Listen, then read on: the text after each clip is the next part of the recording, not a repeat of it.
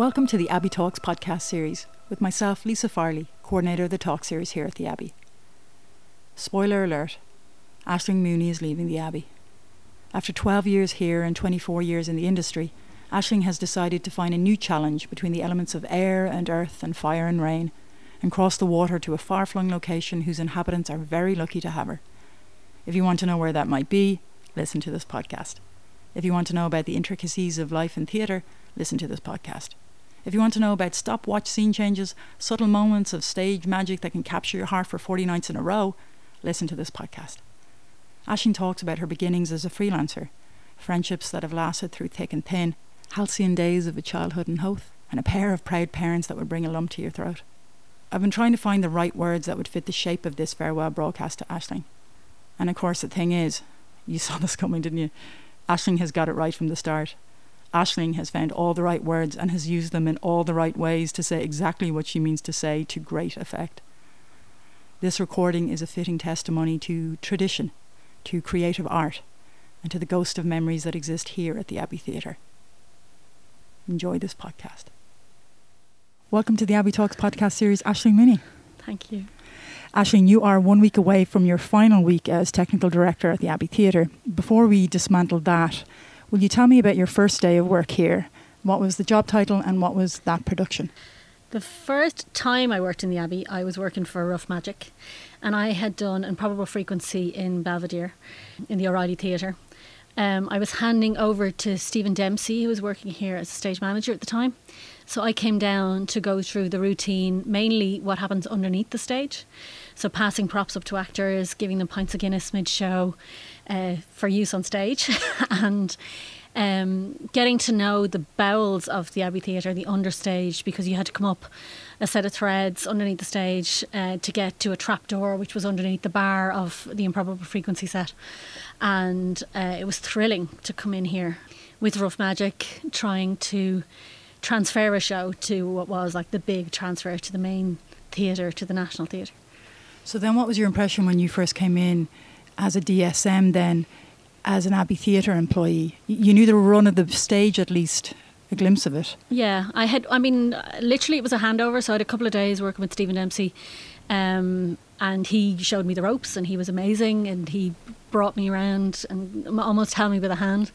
I had been working in the freelance world for about 10 to 12 years before I came in here. When I say working, the reason it's 10 to 12 years, I'd say it was 10 years of being paid and 2 years of not being paid on shares, as it used to be back in the day. And I had worked for big companies and small companies, so everything from Bespoke Theatre Company to Landmark to Rough Magic. Landmark were only starting at the time. I had done all the work with Theatre Works, which then became Ouroboros. I had been working in the Crypt quite a lot with Eva O'Donoghue, and I'd kind of felt my way around different scales of theatre and different ways of working, but still the thrill of coming into the National Theatre was what I really enjoyed about that production of Improbable Frequency. Then when I came in to work here as a DSM, I had been a stage director outside of the Abbey, or what is a senior stage manager, for quite a while. So coming in just to call the shows was incredible. It was amazing to think that you know, marking your book up properly, having your lighting and sound cues in before you hit the stage, working so closely with the actors and the directors. I did. So the first show was Month in the Country with Jason Byrne, and I had worked with Jason before, knew him well, and we had worked very well together. There was Declan Conlon and Dervla Crotty were in it. Dervla had to paint a painting live on stage, so there was always that thing in the rehearsal room of, where are we in the painting? Where is it? And she painted through the entire rehearsal process. She was thrilling to watch, and you know, Declan, you fall in love with Declan every time he's on stage. You know, amazing in the rehearsal room, so giving and generous. And it was like, and as a DSM, to be able to concentrate on that and not have to run out and make phone calls and not have to be on to the production manager every 10 minutes because you had a stage manager who was outside the room doing that work. Would you mind explaining, say, to civilians then who may not know that breakdown between what an ASM is, a DSM or a CSM? Okay. So when I came in, they had developed the system in the Abbey that they were taking on the British system of a stage manager, a DSM and an ASM for each show. So the SM would be in charge of all of the activity outside of the rehearsal room, all of the communication between departments, the running of the show when it got to the stage, but the DSM was calling the show. So they were giving all the cues to the actors in terms of cue lights, to the sound, to the lighting, to any effects that might happen on stage, to stage text. It could be curtain pulling, which it was in Month in the Country. And as you are rehearsing that, you're working all them into your book. And then the ASM is in charge of all of the props on stage and the checklist with the SM before the show goes up every night. So the SM is leading it out, but the ASM has placed everything on stage, any dressing that needs to be there, any props that need to be used, and running one side of the stage. So the stage manager will run one side and know that the actors are standing by and ready to go on, or your stage techs are standing by and ready to go on, and the ASM is running the other wing. So it's a huge responsibility, and it's the kind of junior role, but it's the role that when it doesn't happen or when it goes wrong is really noticeable.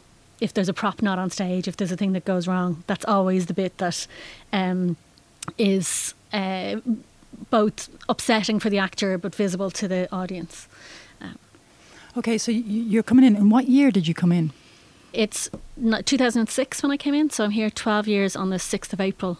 So was there any kind of, or did you have an attitude or a viewpoint about coming from the independent theatre sector to the big house that is the Abbey Theatre? Did it meet your expectation also?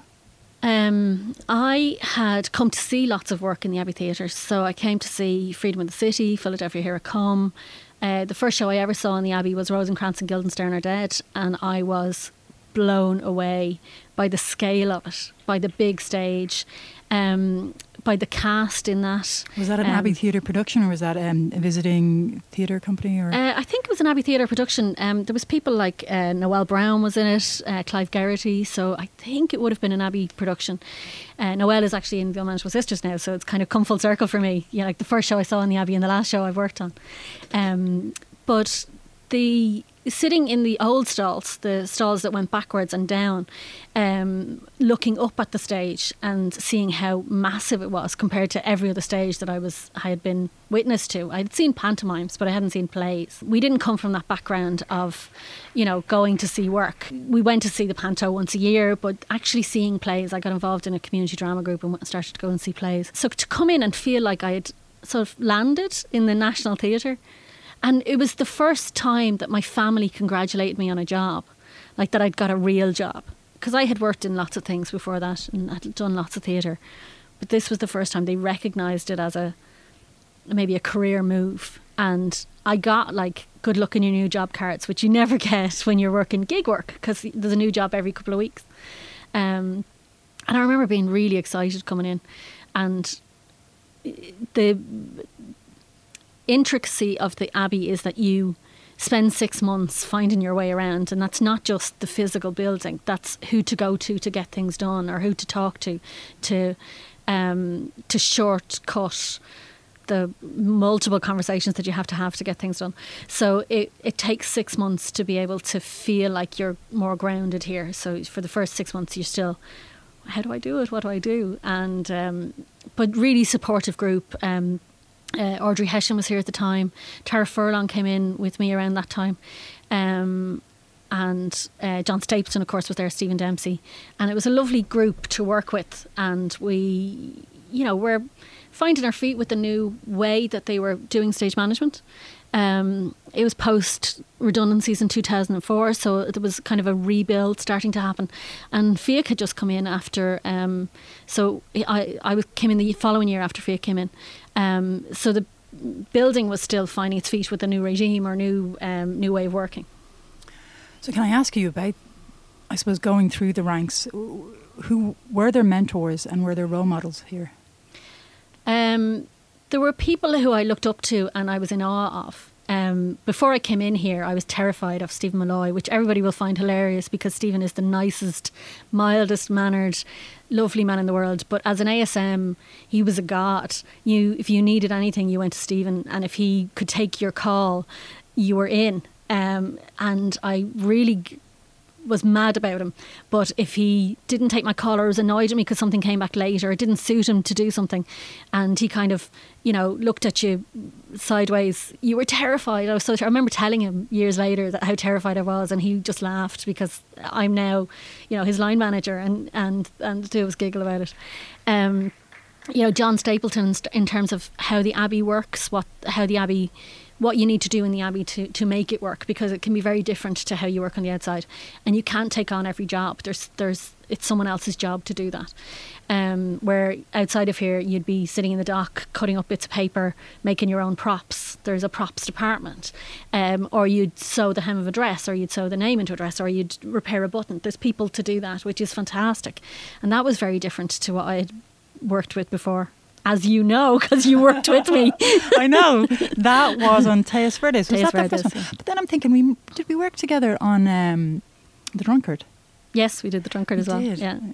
And that was Nick Dunning's ever-decreasing light blue T-shirt. Yes, yeah. It was a shrinking T-shirt. And it was a very particular colour as well, which then when we bought a new T-shirt, we had to dye to make that colour. I suppose I'm very aware of you're coming in through stage management, you go through and you're technical director, so you've gone up through the ranks. How do you maintain friendships when there is such camaraderie here in the theatre and you have those decompression pints afterwards? How do you maintain the friendships whilst in a position of authority?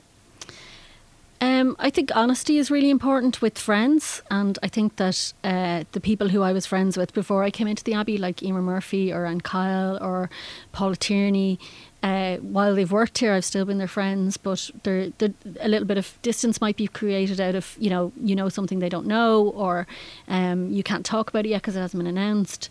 That can form, some distance, but you try and talk about things outside of theatre, stay friends and close. And I remember going up to Anne for one of her birthdays one year, and we just hung out in her house and went for a nice seafood dinner. Those things are still important. For Emer, we went off to an island for her birthday. If you can see your life outside of here is really important as well, and take that downtime to be friends, not just colleagues, is how you maintain those friendships. But being there for each other through thick and thin in theatre. I mean, there's so many things that can go wrong, and so many such goodwill to make the show happen, that you develop these really close relationships because you're heading in the same direction and have the same deadline, which isn't always true with other friends, with friends outside of here.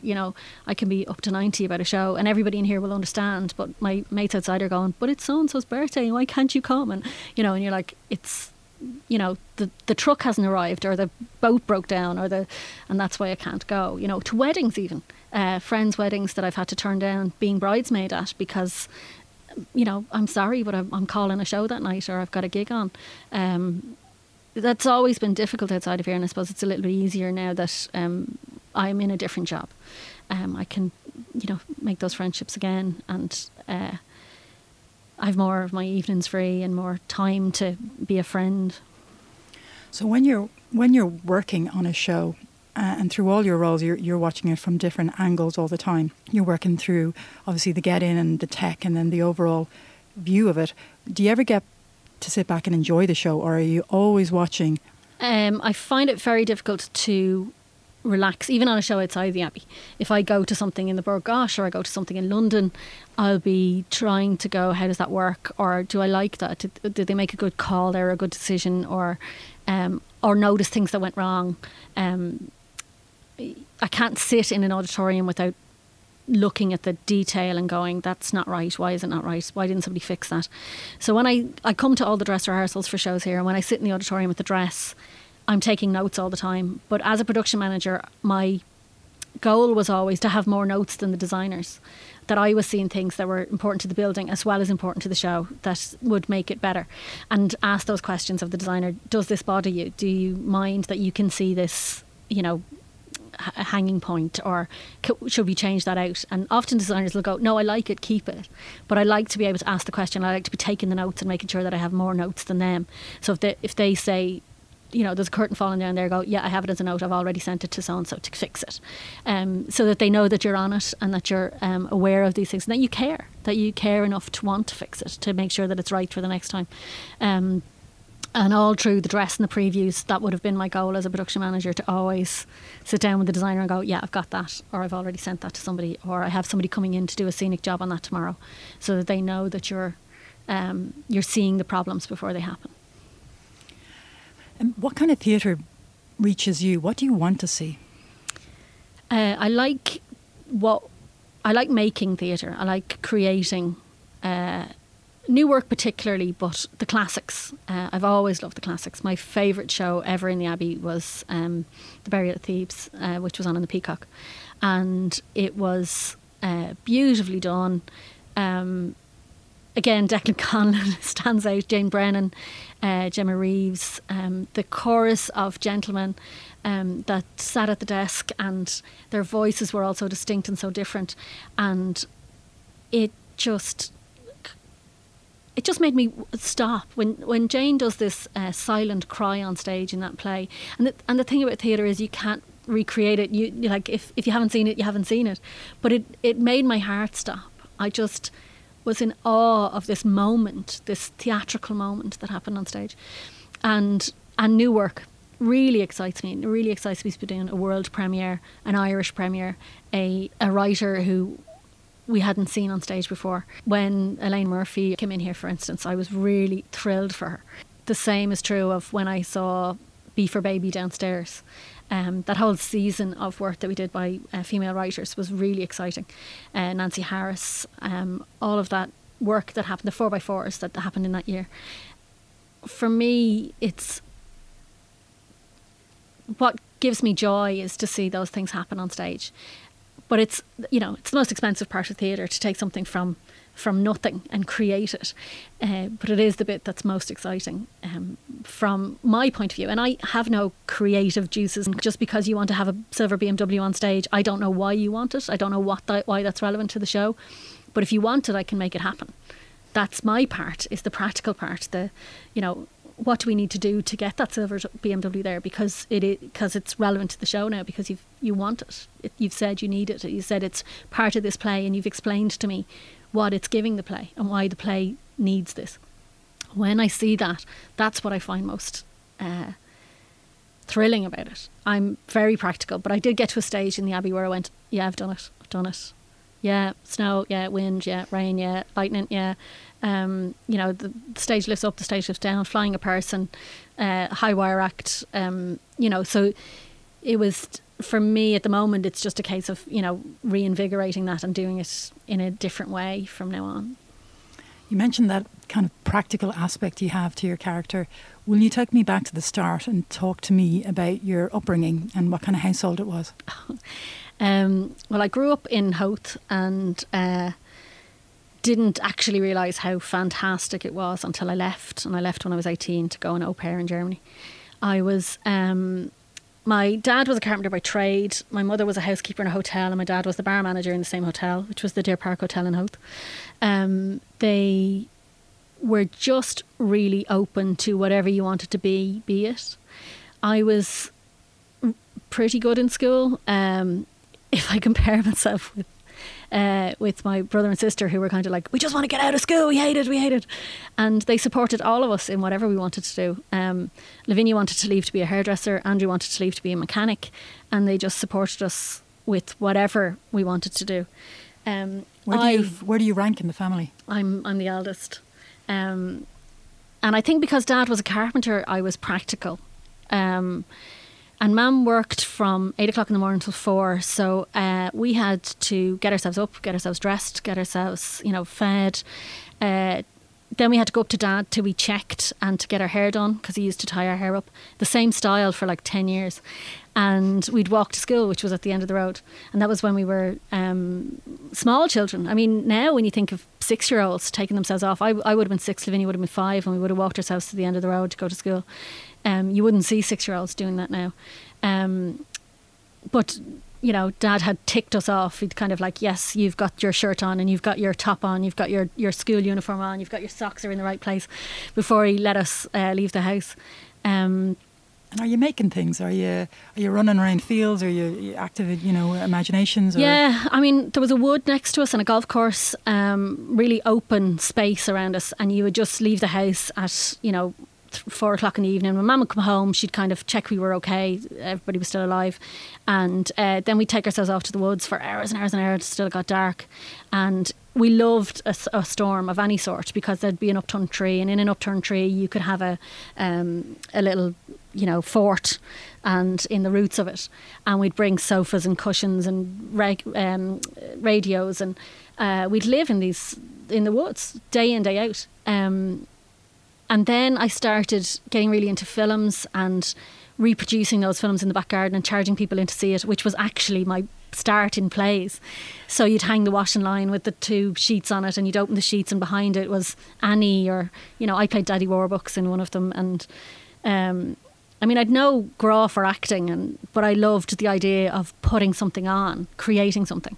And we charged people in. I think we charged them like 10p in, and we'd buy 10p bags of sweets, and they'd get 5, so they got a play and 5 sweets for 10p. That's how old I am. No, I do remember the currency. But the joy of it was like, Orgy Ronan up the road would be Annie, and somebody down the road would play something else. It was a way of bringing the neighbourhood together as well, because we were all of those houses were built at the same time, so all of the kids were around the same age, and we all minded each other. Like, the parents were mostly working. We weren't latchkey kids, because there was always somebody there. There was always somebody keeping an eye out for us, and it was very, very close. But it was... you were in someone's back garden a lot of the time, or in the woods, and the adventures in the woods were just, day in, day out. It was like coming home mucked up to the eyeballs and really loving it. Like, but you'd be collecting golf balls at the same time and selling them back to the golfers and making a few bob. And then I went to school down in Sutton, in Santa Sabina in Sutton, and we would get our bus fare, but we'd walk. So myself and my sister would walk to Sutton at 11 and 12 years old, I suppose, to save our bus fare, to have a few bob for the end of the week.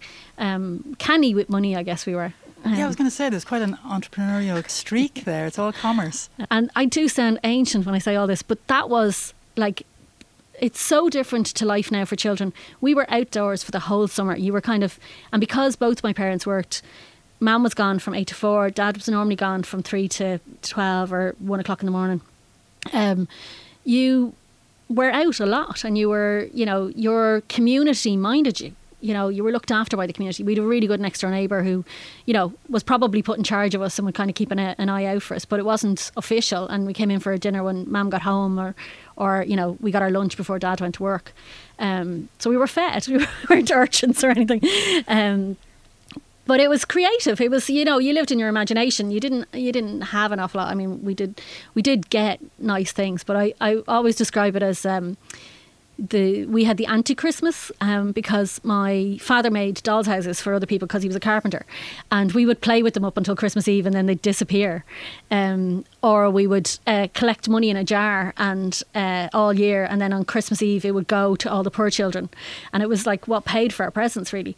And Mum would collect the vouchers from Kellogg's, and we'd get like a bag of Smurf things, like Smurf records and Smurfs and Smurf clothes and Smurf calendars and annuals and whatever Smurf thing came with the Rice Krispies. A bit like Unmanageable Sisters and the Green Shield stamps. It wasn't a poor life. We had a telephone before a lot of people. We had, we had a really kind of nice like home, but it was we didn't have the luxuries of computers very early on. But you didn't notice a lack. Oh, not at all. No, we were, Mum was a seamstress, so we always had really, really nice clothes. She loved the latest fashions. Myself and Lavinia always had the same clothes in different colours, as if we were twins. And Lavinia was slightly taller than me, so she looked like the older one.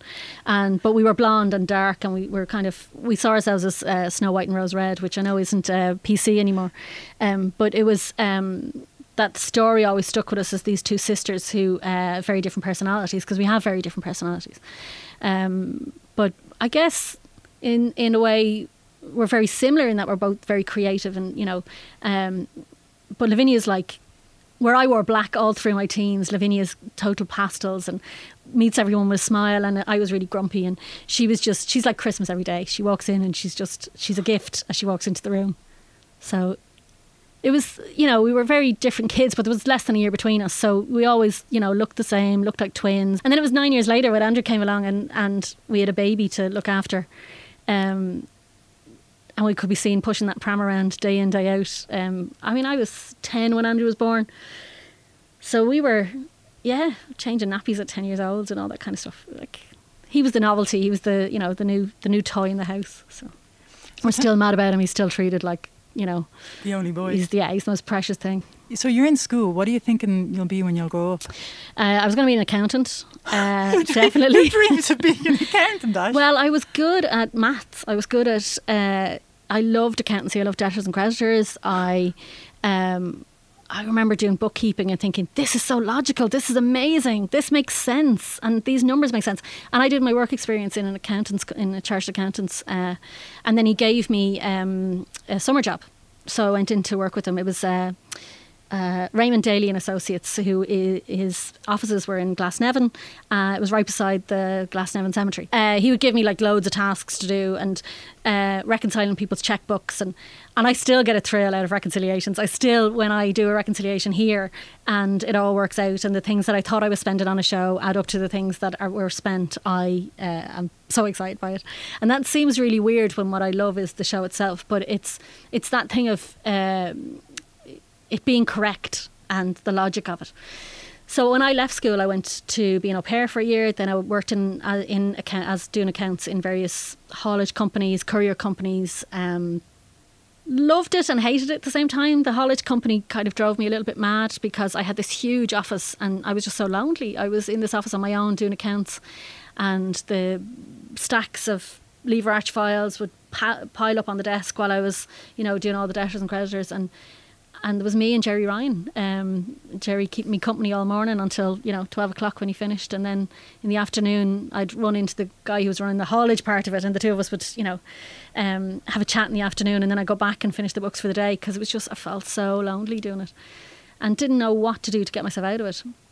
And I bartended at night. I was always a bartender. My dad was in the bar business and I wouldn't work for Dad, but I wanted to do the same thing, and I loved bartending. And then I took over the All Sports Cafe in Temple Bar, and I managed that. I went in for a year working as a bartender and then took over as a manager. And I think I was only 23 or 24 when I was managing the pub. And continued my work in, basically had worked in Howth for a long time. A woman came across the road and said, we're doing a religious play called The Nazarene in the church, and we need a stage manager. Will you stage manage it? And I went, look, I don't know what a stage manager does. And she went, just wear a set of headphones and we'll explain everything to you. And that was my first gig, was in the local church. But I was working with Anna Farrell was the director the second time. Michael Barker Cavan was Jesus, and Michael now runs the Civic. And they said, look, you're good at this. Why don't you think of doing it as a career? And Anne found a course that had just started in Inchicore VC in stage management and production. And I went to do that and did that for 2 years. But it was, it was interesting times. You seem to have more hours in the day. You seem to be able to do more when you're at that age. And I would run from, rehearsing with Rough Magic to a show in the Samuel Beckett, or, rehearsing with Landmark to somewhere else, and spend a lot of time touring with the Opera Theatre Company, meeting really, really good friends. People who I'm friends with to this day, because when you're on the road with somebody and work that closely with them, and sit in the van with them every day, you become, very, very close. You either love or hate somebody. You'll either never see them again or be their best friend for life. It sounds like quite an apprenticeship. Did you learn everything you needed to know being trained, or are you learning on the job? I think you're always learning with theatre. It's when I was working as a stage manager, and the relationship is with the director and the actors in the room, that's so important to you, and you really cherish going in and seeing the little nuances that happen to a play every day and how it changes in the rehearsal room. When I decided to go into production management, I had worked with really good production managers and thought, I could do that. But you have to learn about materials, and one of the first things I had to learn about was RSJs, and how RSJs join together, and what it takes to stand them, and how you need to bolt them to each other, to different materials, how it would work on this stage. For a production of Plough in the Stars, we used RSJs again later then for a production of the Scottish play, and it was so much easier for me the second time around, because I knew, you know, the tensile weight, what it was going to have to take. If it was going to be 10 people up there, what we would have to multiply it by to make it work. And I was working with really good structural engineers at the time, learning about drywall and plywoods and aluminium and steel and everything that goes into making a set, rigging. As a stage manager, you know a little, you hear it in the background and you're taking in, you're absorbing a lot of it. But to actually have to make those decisions and be responsible for those decisions as a production manager is the next stage if you're part of the set build and part of the risk assessment for that set. You know, people are going to be standing on it, they're going to be flying in it, they're going to be under it, they could be swimming in it, you know. So you have to learn all those things and take responsibility for them and know them in a very different way. But it was a challenge. It was something completely different to go into production management and have to learn about materials in that way, and your relationships with the designers becoming much more important, with the costume designer and the amount of work that was going into the costume, understanding why fittings needed to happen, understanding the processes of a scenic artist and making sure that the set got to them in the right order, that those processes could happen. Understanding why somebody in props was saying to you, if I give them this prop, when you were going, oh, just give them a jug. But if I give them that jug, they're going to want that jug and it's completely wrong for the era and the time and they'll get used to it. And can you hold off for 2 days until I get the right one? Listening to those things from people and learning them and understanding why they're telling you that became really important. And it was a very different field for me, but I was really excited by it. It was such a minefield in a lot of ways. Like, you can get it so wrong, but if you hear everybody around you, and particularly here in the Abbey where everyone around you is very good at what they do, is probably at the top of their game, when you have someone like Kevin McFadden saying this will take 8 hours, it's from experience. It's, you know, there's no point in saying, look, you have 6. He's telling you it will take 8 hours because that's how long it will take. If he thought he could do it in 6, he would do it in 6. So you have to listen to those around you, and you have to understand why they're telling you what they're telling you, so that the next time that you schedule it, you know to put in 8 hours, or you know by looking at a plan how complicated it is for the people who are rigging it. The same with the stage plan. When you go to a builder, they're expecting you to have the detail, so you need to study that plan to within an inch of its life. And Larry Jones, one of our stage techs, used to laugh at the fact that I would go, no, of course it can stand there. It's 7.7 metres and that other one is 9. And he'd go, how do you know it's 7.7 metres? You can't know from looking at it. And I've gone, I've been looking at this plan for 4 weeks. You know, it changed 4 times and now it's 7.7 metres. I know. So doing the work. I mean, if you put the work in prior to going on stage, then you have the answers. So you have this comprehensive knowledge of, I suppose, how the stage system works. So you go from production. So that sounds like a steep learning curve there. Yeah, very much so. Is there as much a learning curve, like going from that to technical director? And do you lose something? Yeah, I describe it as being promoted out of the job that you love. The job I loved was in the room.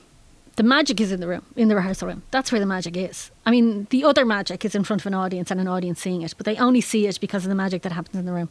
And the work and the hard work and the detail and the relentless repetition that everybody knows their job by the time they hit the stage.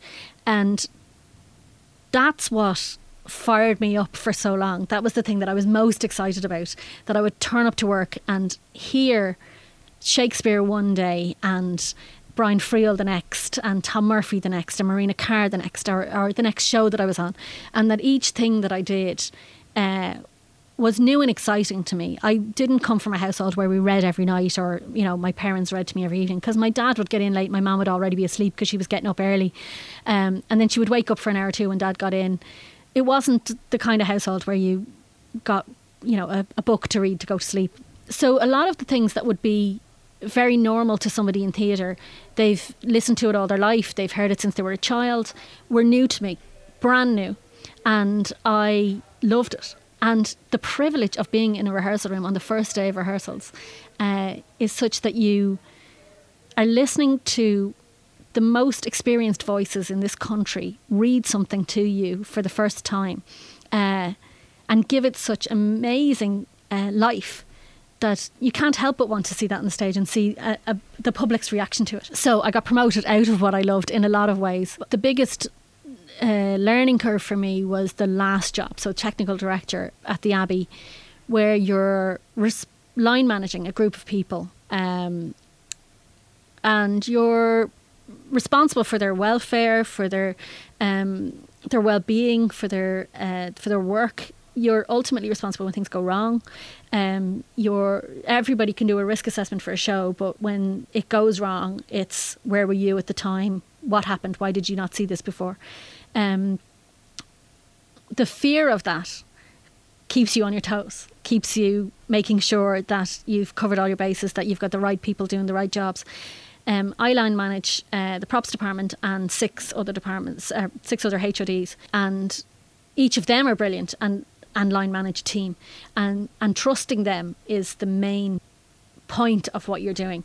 But the fear of it going wrong or being in charge of people's pastoral care as well as everything else, that wasn't something I had to do as an ASM. It wasn't something I had to do as a stage manager or as a production manager in a lot of ways, because I was ultimately not employing them, the company was employing them. But as a technical director, you're all of that as well. And it was important to me to build a team where we respected each other and worked closely together. And I would have to say that I've worked with some of the nicest people in theatre, some of the best colleagues and friends that I could ever have been in this building. The team, Niamh, Kevin, Andy, Cliff, Des Kenny when he was here, Emer Murphy, Stephen, that I work really closely with, and all of their teams who, I would see every day and pop into their offices and sit down and have a chat with and, ask them questions. My style of management, and I didn't even realise this was a style of management until I went to management school, which I did, for the last couple of years, is management by walking around. I believe in walking into someone's office and talking to them and sitting down with them, and then they open up to you. Then they tell you the problems that are happening. My door is always open, manager. People only come to you when something goes wrong. But if you can go to them and say, well done on that gig last night, it was absolutely fantastic, or I saw that you caught that mistake before anybody else could see it. Telling people that you've realised they've done, really good stuff was important to me, and going around and, going up to Donna and standing in the room and have her tell me about costumes, so that when I'm walking someone else around, I can talk about it. And then when you're explaining it to, visitors who come from America and you bring them upstairs to show them the costume department, when you can talk about it in real terms and the costume department can overhear you, and know that you understand it, I think was really important. And you only get that if you go into people's offices, if you sit with them while they're working. And when I worked in the hotel business years ago, I believed in doing every job. So I'd be a receptionist one day, and I'd be the late night bar person the next day, and I'd help do the breakfast the next day, and I'd be a waitress the next. And by doing that, you understand what other people need from you. And in here, I've sold tickets. I've, been up on the fly floor. I've tied knots in the grid. I've, done rigging. I've clean the seating. I do the runaround on the first night to make sure the place is clean, taking away coffee cups, hoovering in the bar. I don't mind getting my hands dirty. I don't mind doing every job. And I think it's only if we all care about it that it becomes the best that it can be. I didn't realise your house calls were part of that management style. I didn't realise that. I wanted to ask you about those. You're talking about the magic in the rehearsal room. I want to ask you about those pinch me moments. I can't believe this is my job. Oh, mostly first days of rehearsals. That is when I meet, it feels like first day at school for everybody. Every actor who comes in here, it feels like, they all know each other and I don't know anybody. That was my feeling every time I went into the rehearsal room for a long time. And now I know a few more people and I feel a bit more comfortable, and I feel it's my job now to introduce people to each other. And my research for that used to be to sit down with all the actors and sit down with all the creatives and maybe say, you both worked with so-and-so recently, you were on such a thing, and let them have a conversation then, so I didn't have to be involved in it anymore, because I was quite shy, and I still am quite shy in those situations. new people who don't know me. I get tongue-tied. I say the wrong thing constantly. So I try and do the research beforehand. I sit down with all the actors and I go, oh, you both worked on such a show, you know, but with different directors or at different times, and give them something to talk about. Or I bring them to the kitchen and go, this is where the kitchen is and this is the drawer with all the tea bags in it, and, you know, just to do the icebreakers, really. So finding icebreakers for me was the hard part. But the pinch me moments are things like things that we thought we couldn't do, and when we do them on stage, so exciting. Things like the mud pond in She Stoops to Conquer, the flying Aaron Monaghan in Aaron a Pogue, things that, you know, it wasn't just flying him. We wanted to fly him and for him to curve and for him to move. And, you know, getting the Irish Wolves Hounds on stage out for Selena Cartmell's King Lear, and lifting Owen Rowe up out of the front of stage on the lifts for the storm scene in that same show. There were so many moments that when you see it on paper, you go, oh no. I mean, the Plough in the Stars tower falling over, in a model box that's literally a piece of a tower, and somebody picks it up with their hand and throws it onto its side. In reality, what that is something completely different, and the working out of that is exciting. So when it happens, I do get a little, I'm sitting in the auditorium kind of welling up going, I can't believe it's real. It's full size now. That idea from the model box. We had a scene change in the big house where the first time we did it, it took 7 minutes, 35 seconds. And, you know, Fiach was like, get that under 2 minutes. It has to be under 2 minutes. And I was on the side of the stage with a stopwatch working out who could run faster and who needed to move quicker and what needed to go in what order for it to happen quicker. Every single rehearsal, every preview, to get it down to, we actually got it down to 1 minute and 37. But it was one of those gorgeous moments that actually, when it was done right, it was, you know, balletic. It was gorgeous to see. Everybody knew their job. Every member of the stage crew, I think there was 10 stage crew on that show. They knew their job. They knew they had to cross somebody at a point, and if they weren't crossing them at that point, they were going to run into someone else who was carrying something else. It was a huge, complicated set, but it was beautiful to see it move so well with all the right people. And then some of the stage crew would get really into like acting the scenes, because there was a big fire at the end, and Jerry Byrne would like do the whole, you know, the heat of the fire kind of acting, and that was exciting. I mean, from our point of view, but it was trying to not slow up the show, moving the scenery around was what was important. It wasn't about the timing. It wasn't about going from 7 minutes 35 to 1:37. It was about the audience will sit back from the show if we can't move this along fast enough for it to be in the next scene and start it again and move on. So it was giving the show what it needed. And that's always important in terms of what we do. We want to do it and not be seen doing it, but we want to do it so it services the show in the best way possible.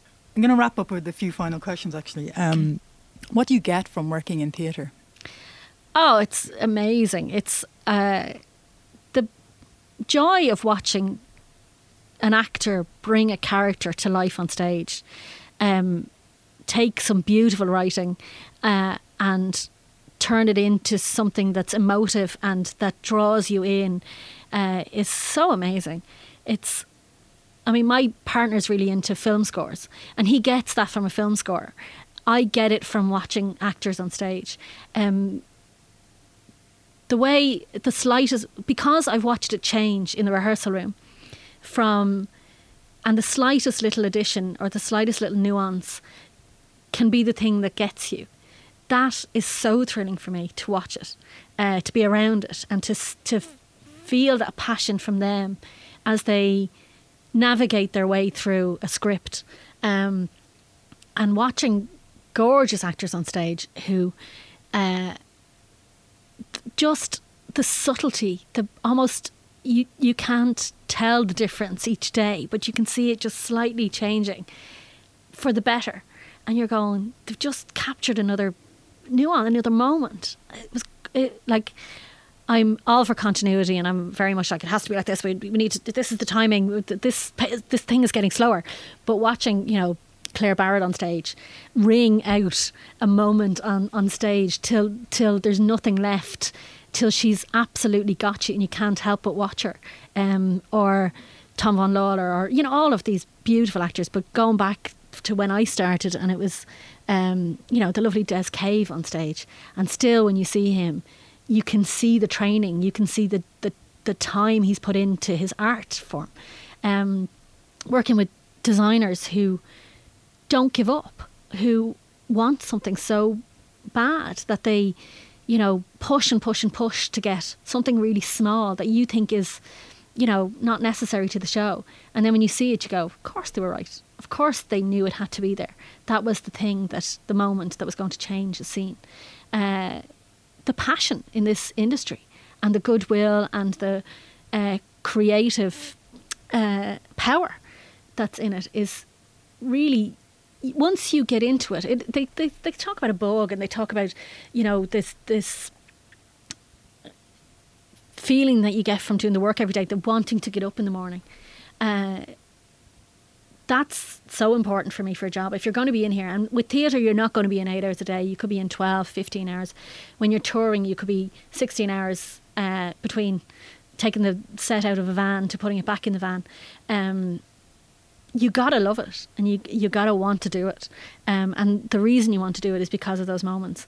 I've watched so many beautiful moments from the Wings. You know, Simone Kirby, Stephen Brennan, these beautiful actors on stage, and the movements. John Kavanagh singing.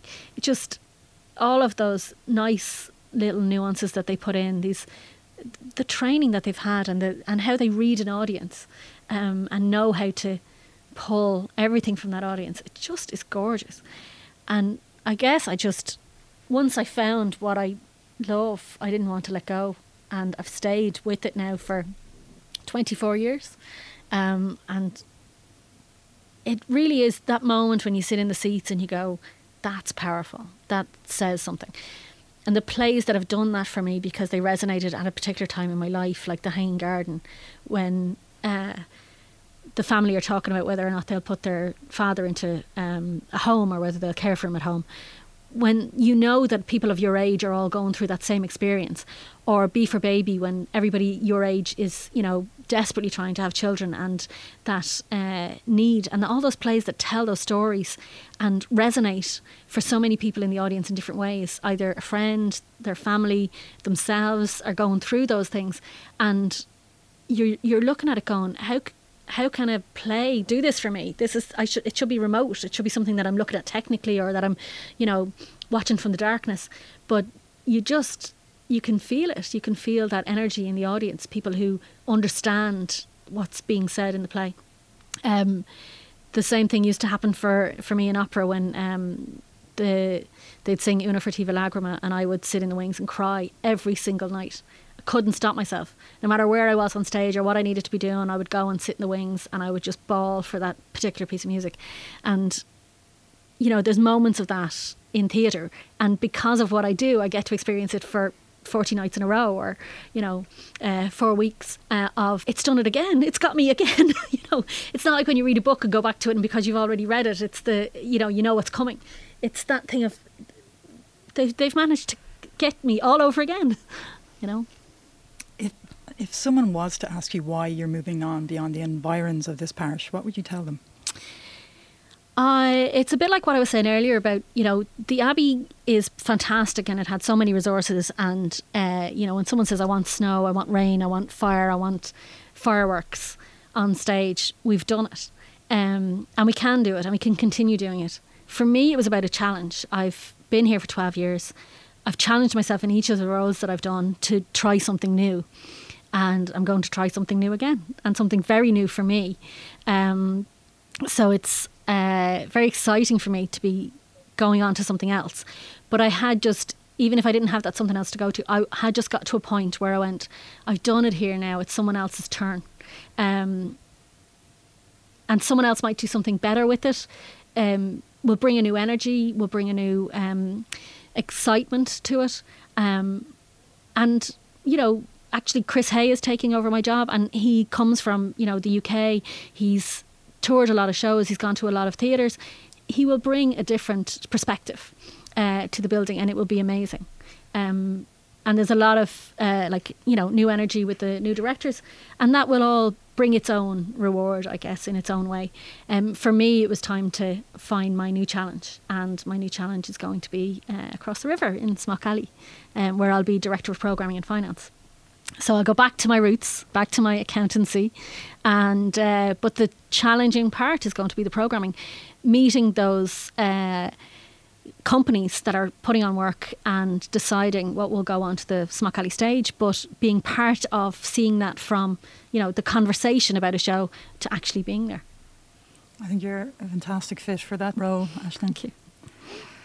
Two more questions maybe. If there was one story that encapsulated it, why you work in the theatre, what would it be? My mother and father came to everything I did, and I had worked in community drama, and Dad and Mum were in it. My dad thought he was the bee's knees. My mum was actually a beautiful actress. She was gorgeous on stage. Now, in community drama, I'm not saying comparing her to anybody who's on the Abbey stage or anything like that, but she knew that it didn't need to be a big moment. It could be a small moment and mean an awful lot. So watching her, I loved it. But Dad was the Pando Dame, and he was the fire, and he was the character. He was the character actor, and he was funny, and he was vivacious on stage. He was known throughout the town. Everybody knew him. He put on his makeup before he left the house, and he walked down the road with his big moustache and his hair in curlers. And he went to the school and he put the plays on. So that was always great. But he came to see every single thing I've ever done and every show I've ever done. And I would be talking to somebody in the bar afterwards, and they would go, "Are you Aisling?" And I'd go, "Yeah." And they go, "He's so proud of you." What else would you want? Like, to have him sit in the audience and go, "My daughter did that." And I wasn't on stage. I wasn't anywhere. I wanted to be in the darkness. I wanted to be in the blackness of the backstage. I was never going to walk out. Even when I have to make an announcement, it kills me. My knees go, I dry mouth, everything. But I know that he's sitting out there going, "She did that." And I probably had the smallest part in some of these things. I was the person who ran around picking up the props or who sweeping the stage before the show. But he was just so proud. It was gorgeous. Last question. What has the Abbey meant to you? Oh, so much. It's an incredible space to be making work in.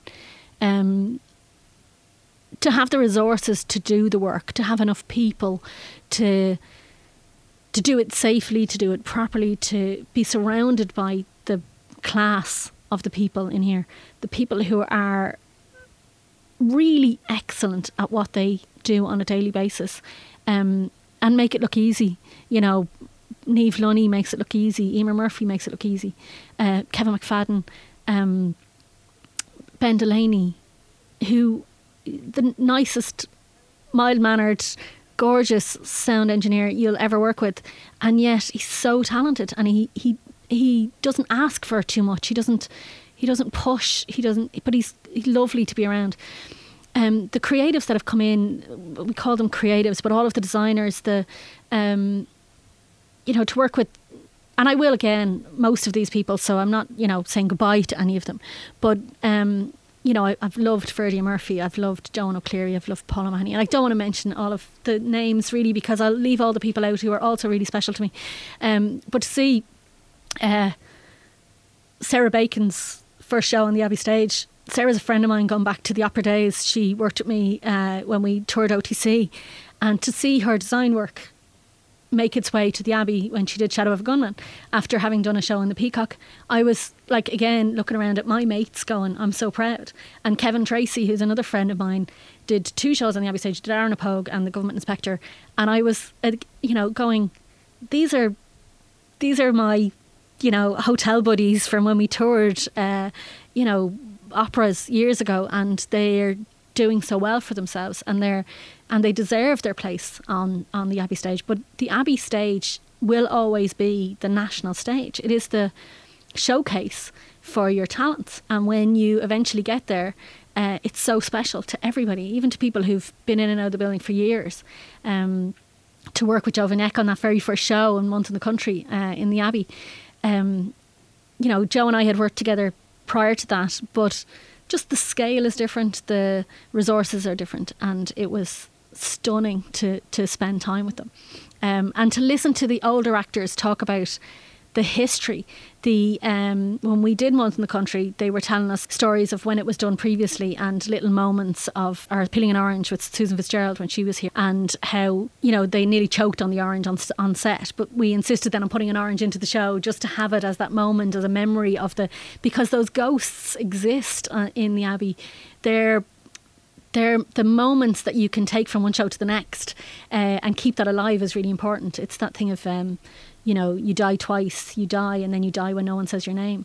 And the idea that those little moments, those repetitions that happen on stage, keep them alive.